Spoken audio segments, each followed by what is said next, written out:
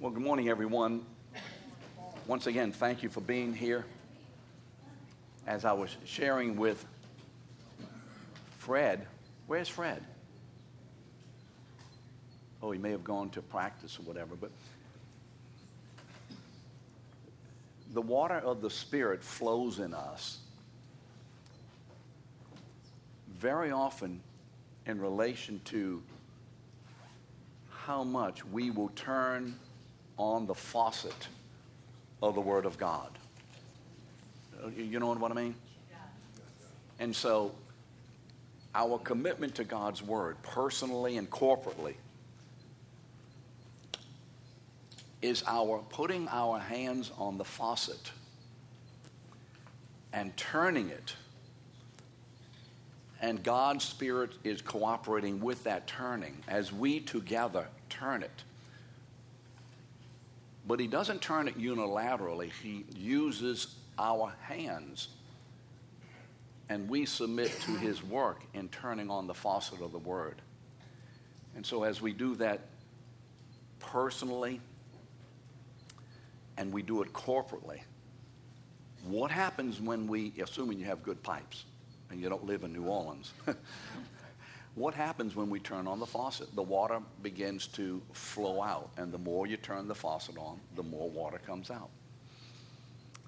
And so if you are experiencing dryness in your life or a lack of some kind of an understanding of the favor of God and the experience of the favor of God, turn on the faucet of the Word. Allow the Holy Spirit to do what Jesus said in John 7. The Spirit had not yet been given, because out of your innermost being, remember, will come what?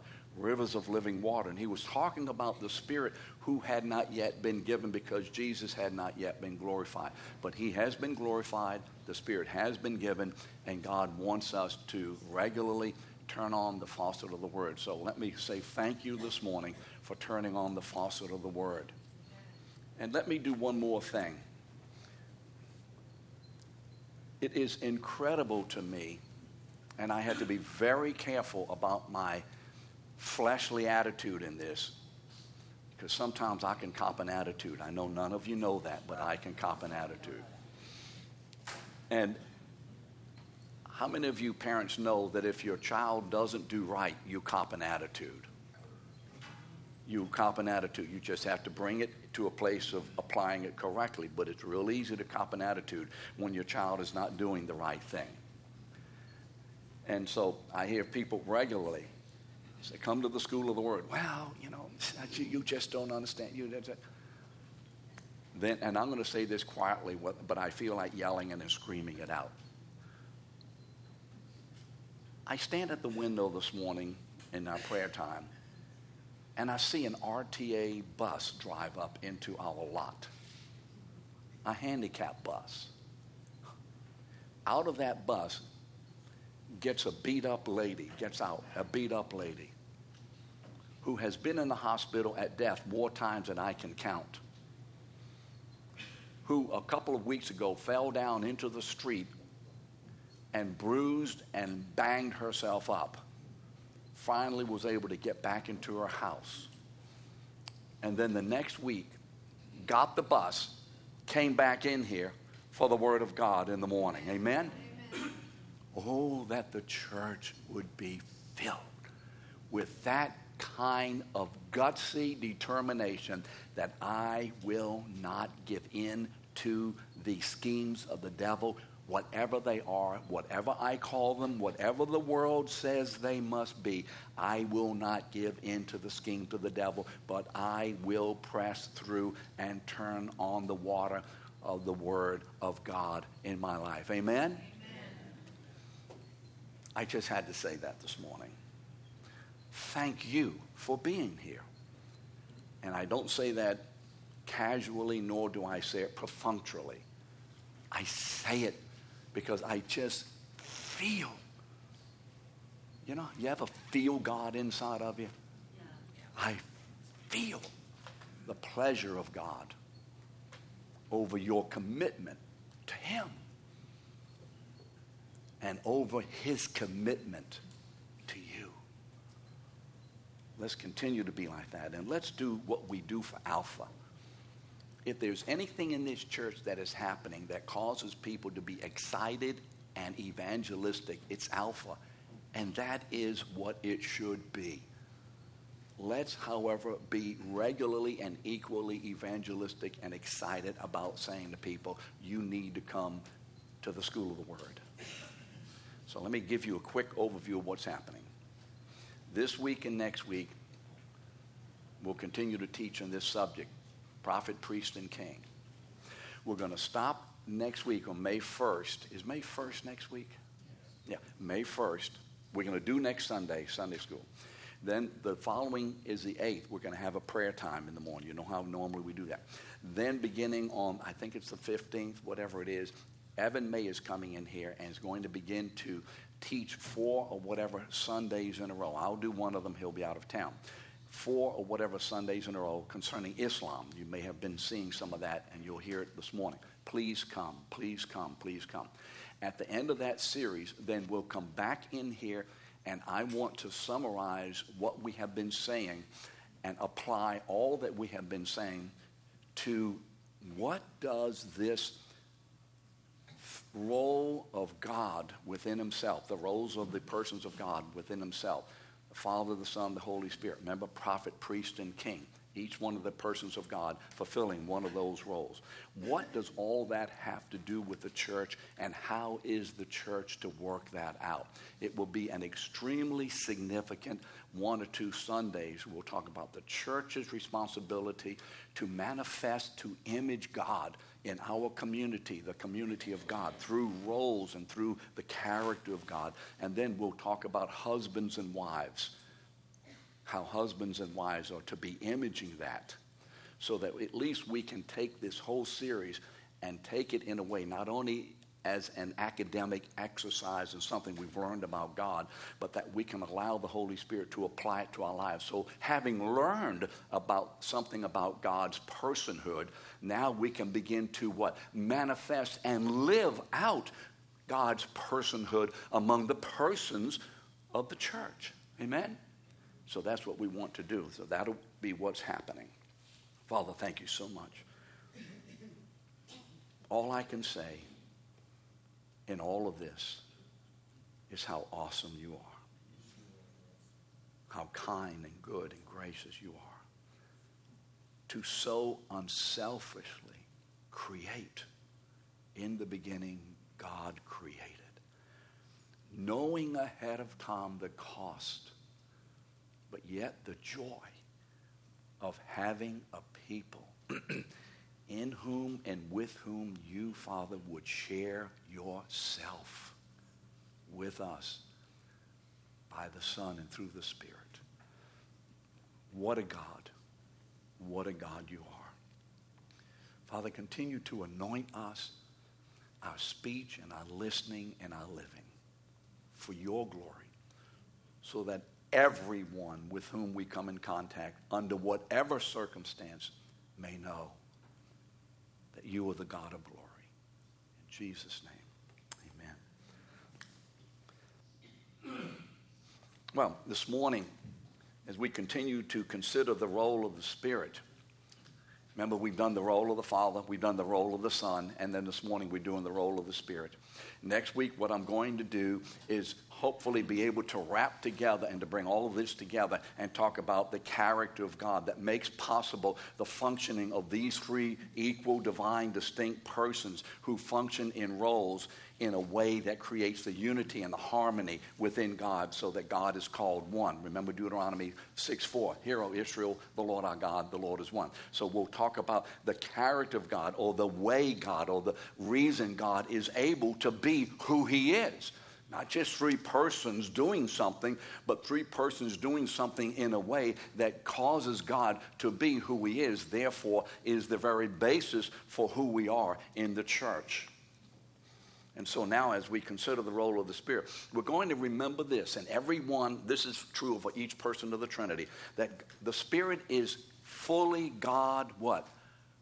Within himself, but not by himself. Please remember that. Each person of the Trinity is fully God within himself, but not by himself. And so that means that each person of the Trinity is fully God in all that it means to be divine. Anything that you can think of that has to do with the intrinsic personhood of God is true of each person. And each person is equal. There is no such thing as one person being more important than the other. There is an absolute, pure, eternal equality among the persons of God. Why do I emphasize this? Because when we get into the way the church is to function, we are going to begin to see the necessity of understanding the persons of God, who they are and how they function, and in the basis of their character in order to fulfill the image-given mandate that God has given to the church, so we will be able to function that way also, and to be able to evaluate our personal walk and our corporateness in relation to who God is. So this is why I continually to emphasize the same thing over and over again. So automatically it becomes part of you. It becomes part of you. It just becomes what you know about God because you've heard it so often. And so equally with the Father, the Spirit is equal with the Father and with the Son, possessing the very same nature, attributes, knowledge, power, will, etc., etc., etc.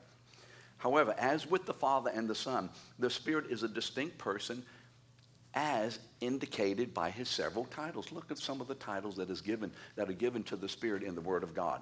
He's called the Spirit of God. He's called God's Spirit. He's called the Spirit of the Lord. He's called Jesus' Spirit. He's called my Spirit. He's called the Spirit of Christ. And so you see there is a distinction in the Bible. In the very beginning of the Bible, in Genesis chapter 1, verse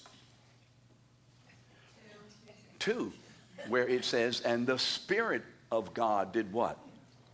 Hovered or vibrated over the waters. Remember that? The Spirit of God was there with God, and the Word of God was there, because in verse 3 it says, let there be light. And so you see God the Father. Remember what we said, most of the time in the Old Testament when the Bible says God, in the New Testament, it means God the Father. In the Old Testament, it can mean God the Father, but typically it would have to do with God the Spirit, who is the person of God who is at work in the world, applying the Word of God, which is the person of Christ. And isn't that a mystery how we try to understand all that? But looking at it, we just discern what the Spirit gives us and move along. As an equal with the Father and with the Son, the Spirit's role is to carry out the Father's will in the incarnation and to apply that incarnational reality and the fulfillment of God's will in the incarnation. Whatever Jesus fulfilled in the incarnation, then the Spirit's role is to apply that role. So the Spirit's role in the Old Testament is to do the will of God upon the earth. As we see that, you'll see it, the Spirit of God did this, Spirit of God did that. But in the incarnation now, the Spirit has a specific task of ministering the will of God to the person of the incarnate Son. And then after the incarnation, the earthly incarnation, you have the eternal incarnation, the heavenly man, the Son of Man, remember, standing. And now then the Spirit of God still ministers the work of the eternal heavenly man until the consummation of the age. So you still have that work of the Spirit. So let's talk about the incarnation, what the role of the Spirit is in the incarnation. Now, do you remember what the incarnation is? It's explained to us in John 1:14. And the Word became flesh and tabernacled or dwelt among us. And we beheld his glory, that glory as of the only begotten of the Father, full of grace and truth. Remember, the Word became flesh. The Word was God. In John 1:1, became flesh. That's the incarnation. So if you're not sure of the term, it means the enfleshment. It means that the eternal Son of God, the eternal Son, took upon himself the humanity of Jesus, so that in this man Jesus you have the Son of God and the human man, Jesus, dwelling together in the same person, dwelling together. I can't explain that. I'm not even about to try to explain that. We just go with it because God says it. So let's look at the role of the Spirit in the incarnation. What is the role of the Spirit? What does he do during the incarnation? First of all, the incarnation occurs, why? Because of the Spirit.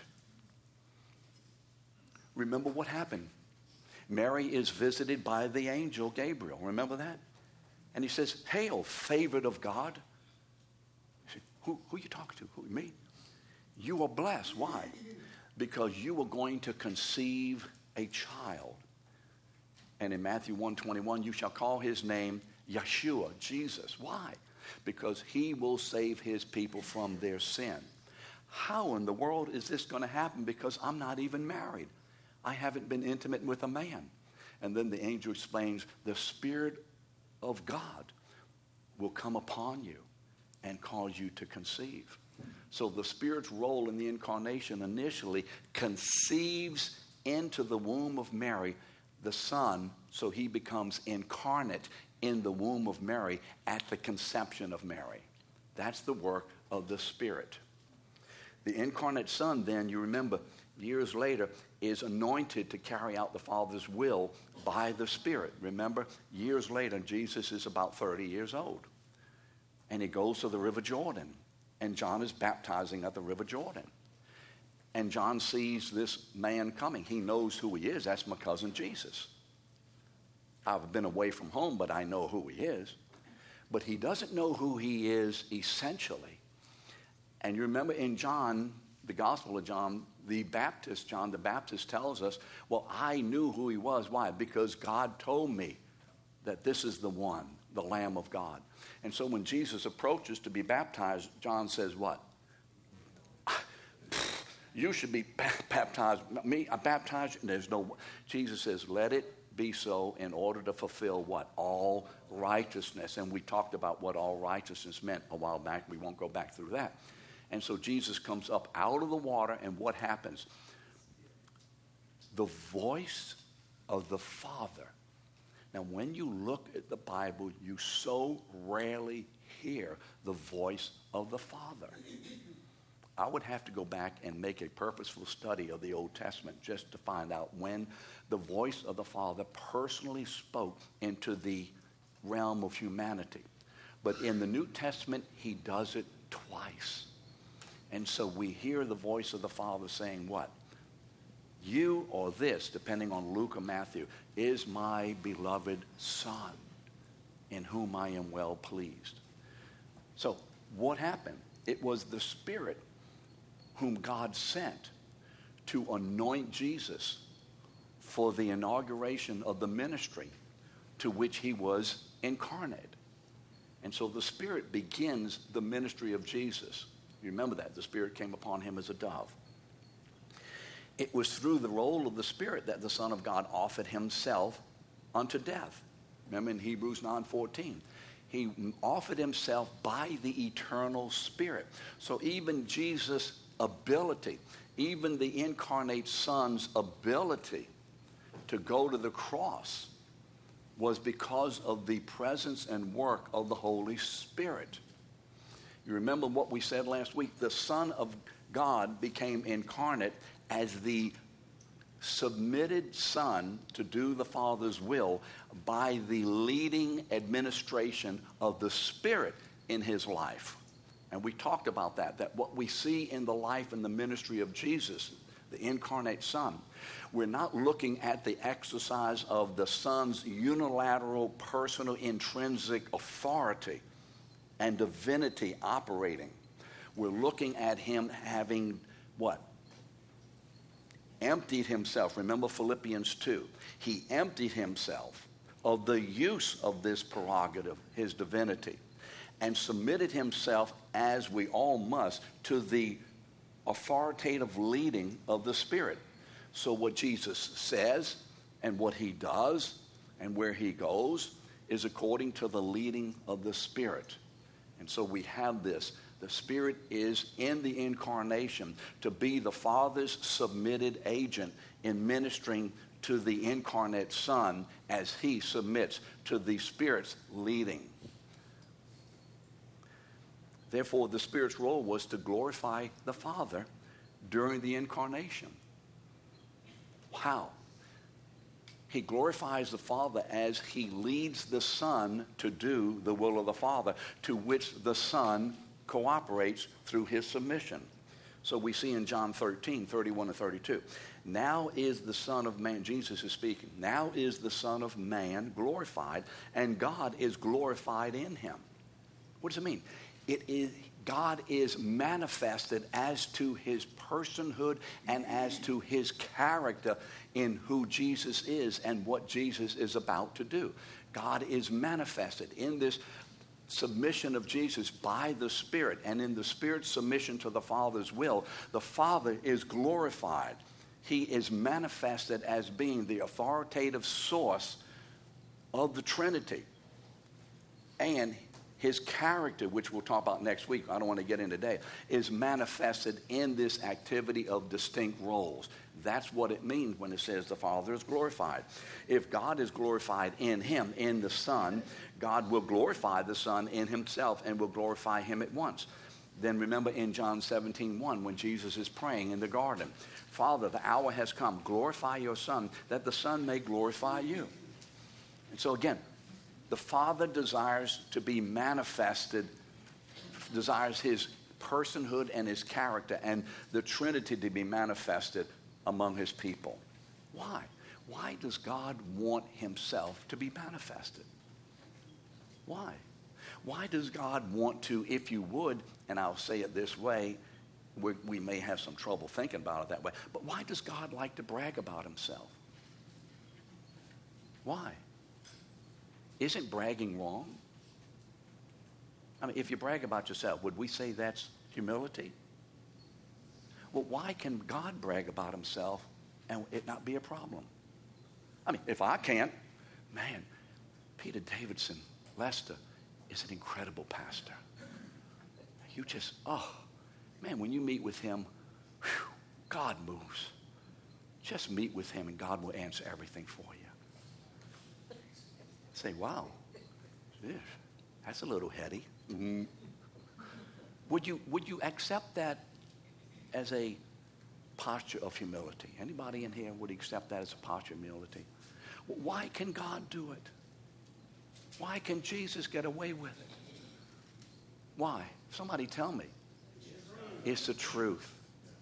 You see, humility isn't anything but an expression of the truth, in truth, and by truth. Sometimes we forget that, don't you? So a great pianist goes, no, you can play, oh no, I can't really play the piano, no. Well, of course I can play the piano. This is truth. Now, if he gives the credit to himself, but he can play the piano. It is a truth. And so God brags upon himself. Why? Because he is the only one worth bragging upon, because this is who he is.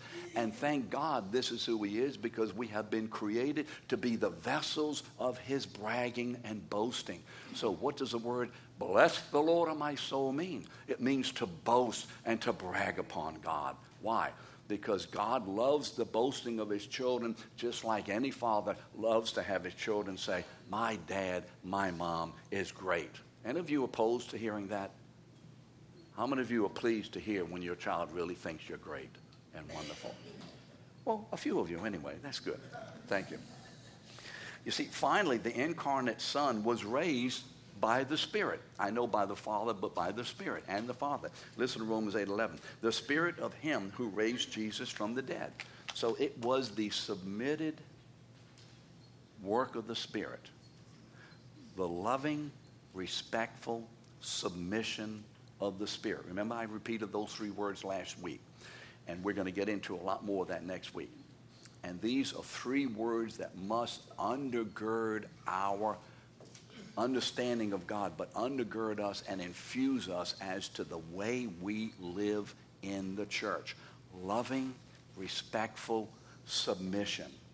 There is not a soul who has been born into God's kingdom who is above and exempt from being a person who must exercise, if we're going to properly image God, loving, respectful submission.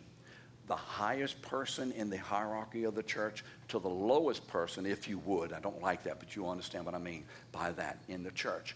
Every single person in Christ, no matter what the function of that person, the role of that person is in the church, if we are going to be imaging God correctly and manifesting and carrying out the mandates of the gospel clearly and truthfully, we must be a loving, respectful, submitted person. Amen? That goes from the highest to the lowest. That goes from left to right. Everybody is included in that. No one is exempt from that. Why? Why? Because you see, each person of the Trinity exercises his role within the context of loving, respectful submission. Now, submission for the Father is going to be termed a little differently next week, so I'm not going to call it submission, but just to generalize that today. What is the role of the Spirit in our sanctification? Well, at the resurrection, remember the incarnate Son, after the resurrection of Jesus, the incarnate Son, the role of the Spirit is to apply the finished work. Where do we know it's finished? Where do we see that word? It is finished. John what?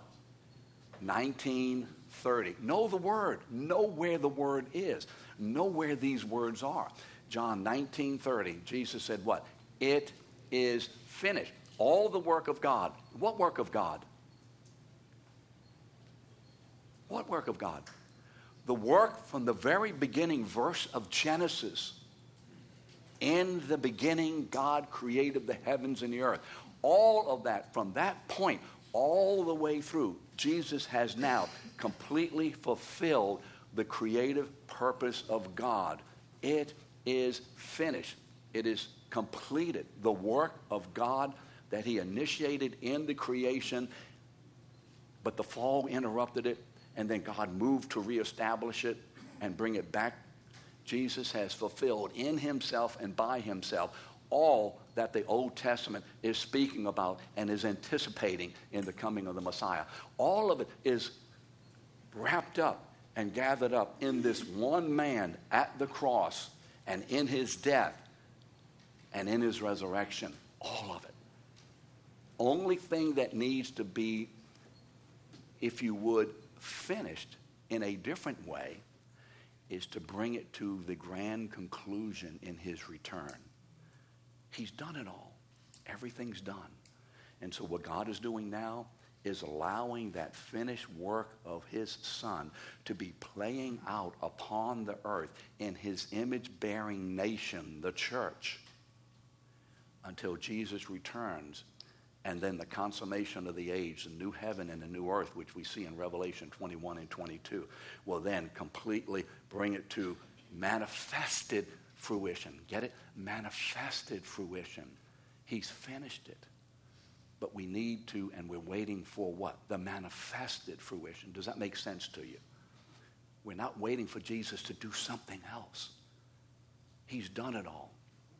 We're merely walking with God and flowing in his work toward the manifesting. So between now and the manifested fruition, God is displaying what that work of Jesus looks like during this age. So as he brings it to a consummation in the final age, we will be able to rejoice with great exceeding joy. Amen. So after the resurrection, the Holy Spirit, you see, begins to apply the finished work. Remember the day of Pentecost. So what does that look like? Well, let's look at Ezekiel 36, 25, 27. Some of you already know this. That passage, Ezekiel 36, 25 to 27, explains the role of the Spirit in our salvation. Our salvation is God bringing the finished work of his Son into his people's lives so his people may be able to be the living embodiment of who Christ was and who Christ is and what he has done, that we may be that living embodiment. The verse says, the Lord, we're talking about the Lord God, I will sprinkle clean water on you, and you shall be clean from all your uncleanness, and from all your idols I will cleanse you. And I will give you a new heart and a new spirit, and I will put within you. And I will remove the heart of stone from your flesh and give you a heart of flesh. And I will put my spirit within you and cause you to walk in my statutes and be very careful to obey my rules. This is written sometime after the Babylonian captivity begins and before it ends. It began in 586. It ends in 536, somewhere around there. So it's in those intervening years. This is when that is written. Well, this is the prophecy, remember, that Jesus was alluding to in John chapter 3 with Nicodemus. Remember Nicodemus, the priest who comes to him by night? And by the way, please disavow yourself, I think, of that thing that he came to Jesus by night because he was a scaredy cat. He was skulking around. This is not true. Look at Nicodemus. He wants the body of Jesus. He talks to the Sanhedrin about what is this, right or not. He's not that way. But you see, John is playing night and light back and forth. He comes by night. He is a man who is, if you would, even a teacher of the Jews. He's a man who's living in the night. He's living in darkness until the light of the world can shine upon him. So you had those contrasting issues of light and darkness, you remember, in the Gospel of John, in the letter of John. So it's more of that than he was afraid to come to Jesus during the day because someone may say something about him. Secondly, how do you have a normal conversation with Jesus when there are thousands of people around him? So I think it's better to understand that as an issue of John contrasting light and darkness. He comes as a man of darkness. He's not saved. He doesn't understand the word. He doesn't know really who Jesus is. He knows something's going on, but he doesn't understand it. And so he comes and says, we know you must be from God because nobody can do these kinds of works. And Jesus talks to him about being born again. And Nicodemus said, well, are you kidding? How can a man be born again? Well, he's not asking a question. Well, let me think how that can happen. I think he's being sarcastic. Are you kidding? How can a man be born again? What are you telling me? What kind of a work is that? I think sometimes the way these things have been presented have been a little off base, at least as far as I can tell. Let's just accept that from me, I suppose. Jesus answered him, truly I say unto you, unless one is born again, he cannot see the kingdom of God. Remember, it's night. How can you see at night? See, you get this play in words. Nicodemus says to him, how can a man be born again when he's old? Can he enter a second time in his mother's womb and be born? Frank, I'm not even going to tell him the experience in the train. Jesus answered, truly, truly, I say to you, unless one is born of water and the Spirit, he cannot enter the kingdom of God. See, enter. That which is born of the flesh is flesh, and that which is born of the Spirit is spirit. Do not marvel that I said to you, you must be born again. The wind blows where it wishes. Remember the wind. Where do you see that? Ezekiel 37. The Ruach of God, say to these bones, the breath of God. And the breath of God, as he speaks the word, begins to put the bones together, and they stood as a great army. And finally, the breath of God causes them to be a living army. The breath, the Ruach, the Spirit of God is what Jesus says. Nobody can be born again until the Spirit of God comes upon you. This is the work of the Spirit, the submitted spirit to the Father's will. So do not marvel that I said, the wind blows where it wishes, and you hear it sound, you do not know where it comes from, where it goes. So it is with everyone who's born of the Spirit. So when does that happen? When does that happen? Born of the water and the, what did it say? Born of the water and the what? What did it say? Born of the water and the what? Spirit. Say it again. I see it here. He cannot born of water and the what? Spirit. What does the water mean? What does the water mean? What water? What water? Water. Well, it must mean physical birth, the water of the woman. That's not even a concept in the Bible. It's never said. Jesus is referring to something that's already been stated. Where do you see the water and the Spirit together? In Ezekiel 36. Remember? Sprinkle what on you? What? Water. Water. And the Spirit. It's the active work of the Spirit. The water of the Word by the Spirit. Do we see that? We get these other ideas. Well, it must be the woman's water because that's all I can. It's not that. Look anywhere in the Old Testament and you will never see that kind of reference. Jesus is using references that these people know. That's why he says to Nicodemus, what, are you the teacher of Israel and you don't know this stuff? It's the water. Sprinkle what? Clean water on you. The Spirit will come into you. You hear the word of God. How does faith come? By what? Hearing, and hearing by the word of God. When we hear the gospel, the Holy Spirit is at work changing our hearts.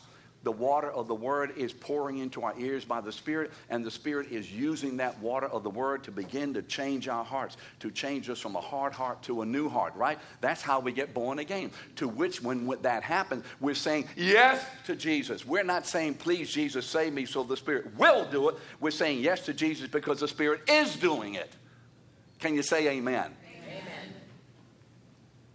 You see, I didn't get here by birth and said, whew, I'm glad my mom and them had sex and I was born because I really asked them to do that. No, it was their choice, their work, and I'm the product of their work. And so are you, the product of the Father's work. Amen, by the Spirit, because the Son has purchased it. What happens on the day of Pentecost? Now, listen to the day of Pentecost in relation to being born again and in Ezekiel's prophecy of 36. When the day of Pentecost arrived, they were all together in one place, and suddenly there came from heaven a sound like a mighty rushing wind. Man, the wind's bad today. I've just got my hair fixed. Look at the wind. I said that for someone. And suddenly there came from heaven a mighty rushing wind, and it filled the entire house where they were sitting. And divided tongues as a fire appeared on them and rested on each one of them. And they were all filled with the Holy Spirit and began to speak in other tongues as the Spirit gave them utterance. Paul calls this the spirit of sanctification. Spirit of sanctification. Let me take a moment to say something about sanctification. The word sanctification is from the Latin, which is from the Greek hagios, which is from the Hebrew kadesh. Sanctus, Latin, hagios, Greek, Hebrew, kadesh. The original was in the Hebrew. They translated into the Greek. And then Jerome, you may remember, translated into Latin. And then from all of these translations, we've done the English. That's the word sanctification. It means holy. Okay, what does it mean? It means holy. It means simply to be set aside as an object of place or person for God's personal use. The word to sanctify, to make holy, means to be set aside. No more common, which means what? Everyday use. Don't touch that. That's mine. Mine. Everything else, this is my stuff for my personal use and pleasure. My stuff. And this stuff now takes on a life and a character of who I am. And so you see that place, that time, that person, time, Sabbath. This is the day the Lord hath made. God sanctifies, brings it unto himself, and declares, this is for me and to be about me. You get it? It's for me and to be what? About me. This is what holy means. It's for me. And it's to be about me. It's for my use. About me. So when I use this place, this time, this object, this people, I am being displayed in this as the only unique being, totally other than and superior to and eternally great and glorious. That's what you have in this issue of holiness. So this means that in saving us, the Spirit sanctifies us as God's personal people.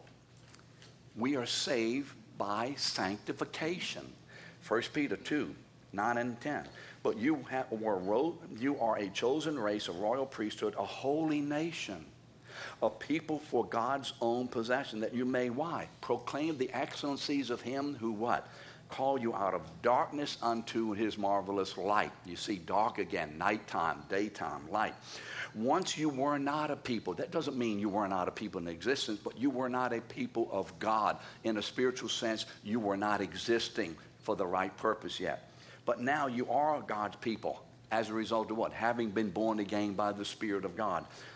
2 Peter 1, 3, 4. His divine power has granted unto us all things pertaining to what? Life and godliness, through the knowledge of him, the knowledge of the word, of him who called us unto his own glory and excellence, by which he has granted unto us his precious and very great promises, so that through them we may become partakers of the divine nature. We are now sharers of that nature, fellowshipping in that nature. That's who we are as God's people. After we have been sanctified, the Spirit continues His ministry of sanctification in us. How? By conforming us to the image of God's Son. Listen to 1 Corinthians 1:18. For the message of the cross is foolishness to those who are perishing. But to us who are being saved, it is the power of God. Being saved, I thought we were already saved. That is not a biblical comment. I am saved, period. No. The Bible says this. You have been saved, you are saved, and you are what? Being saved.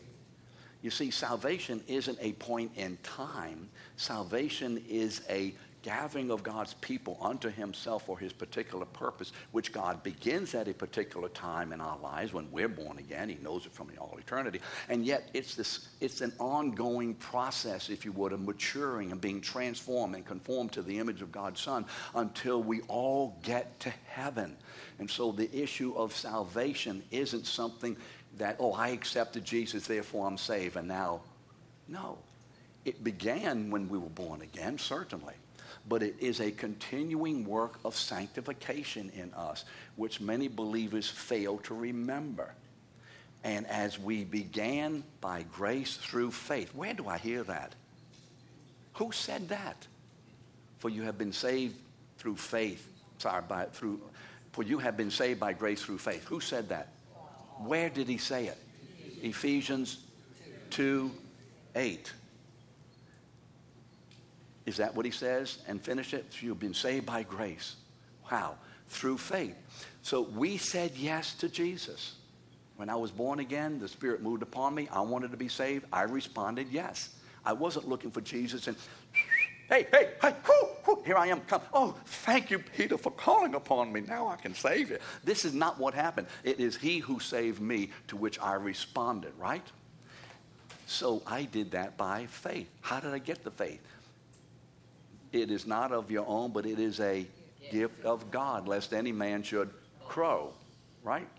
So I am saved by God's grace, having been born again, the Spirit's work, and the Spirit then not only changed my heart, but then the Spirit at that same point is giving me the faith to say yes.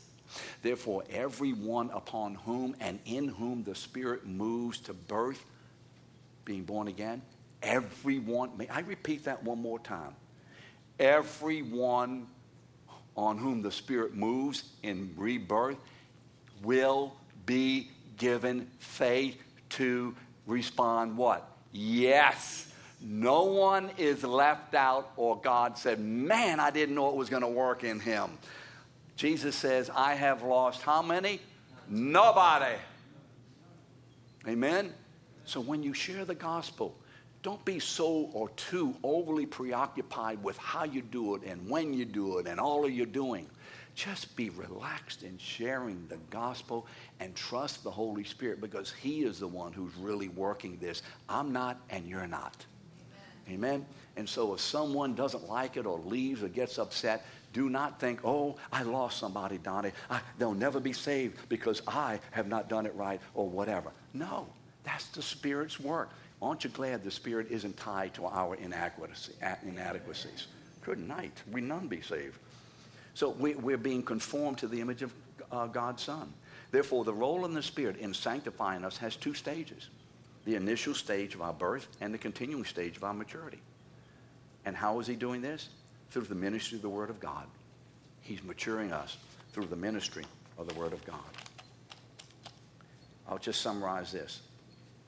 In summary, what we have seen in the three persons of the Trinity, in their three roles, is this. The Father is the authoritative source who decrees our salvation. We're saved because the Father wants us to be saved.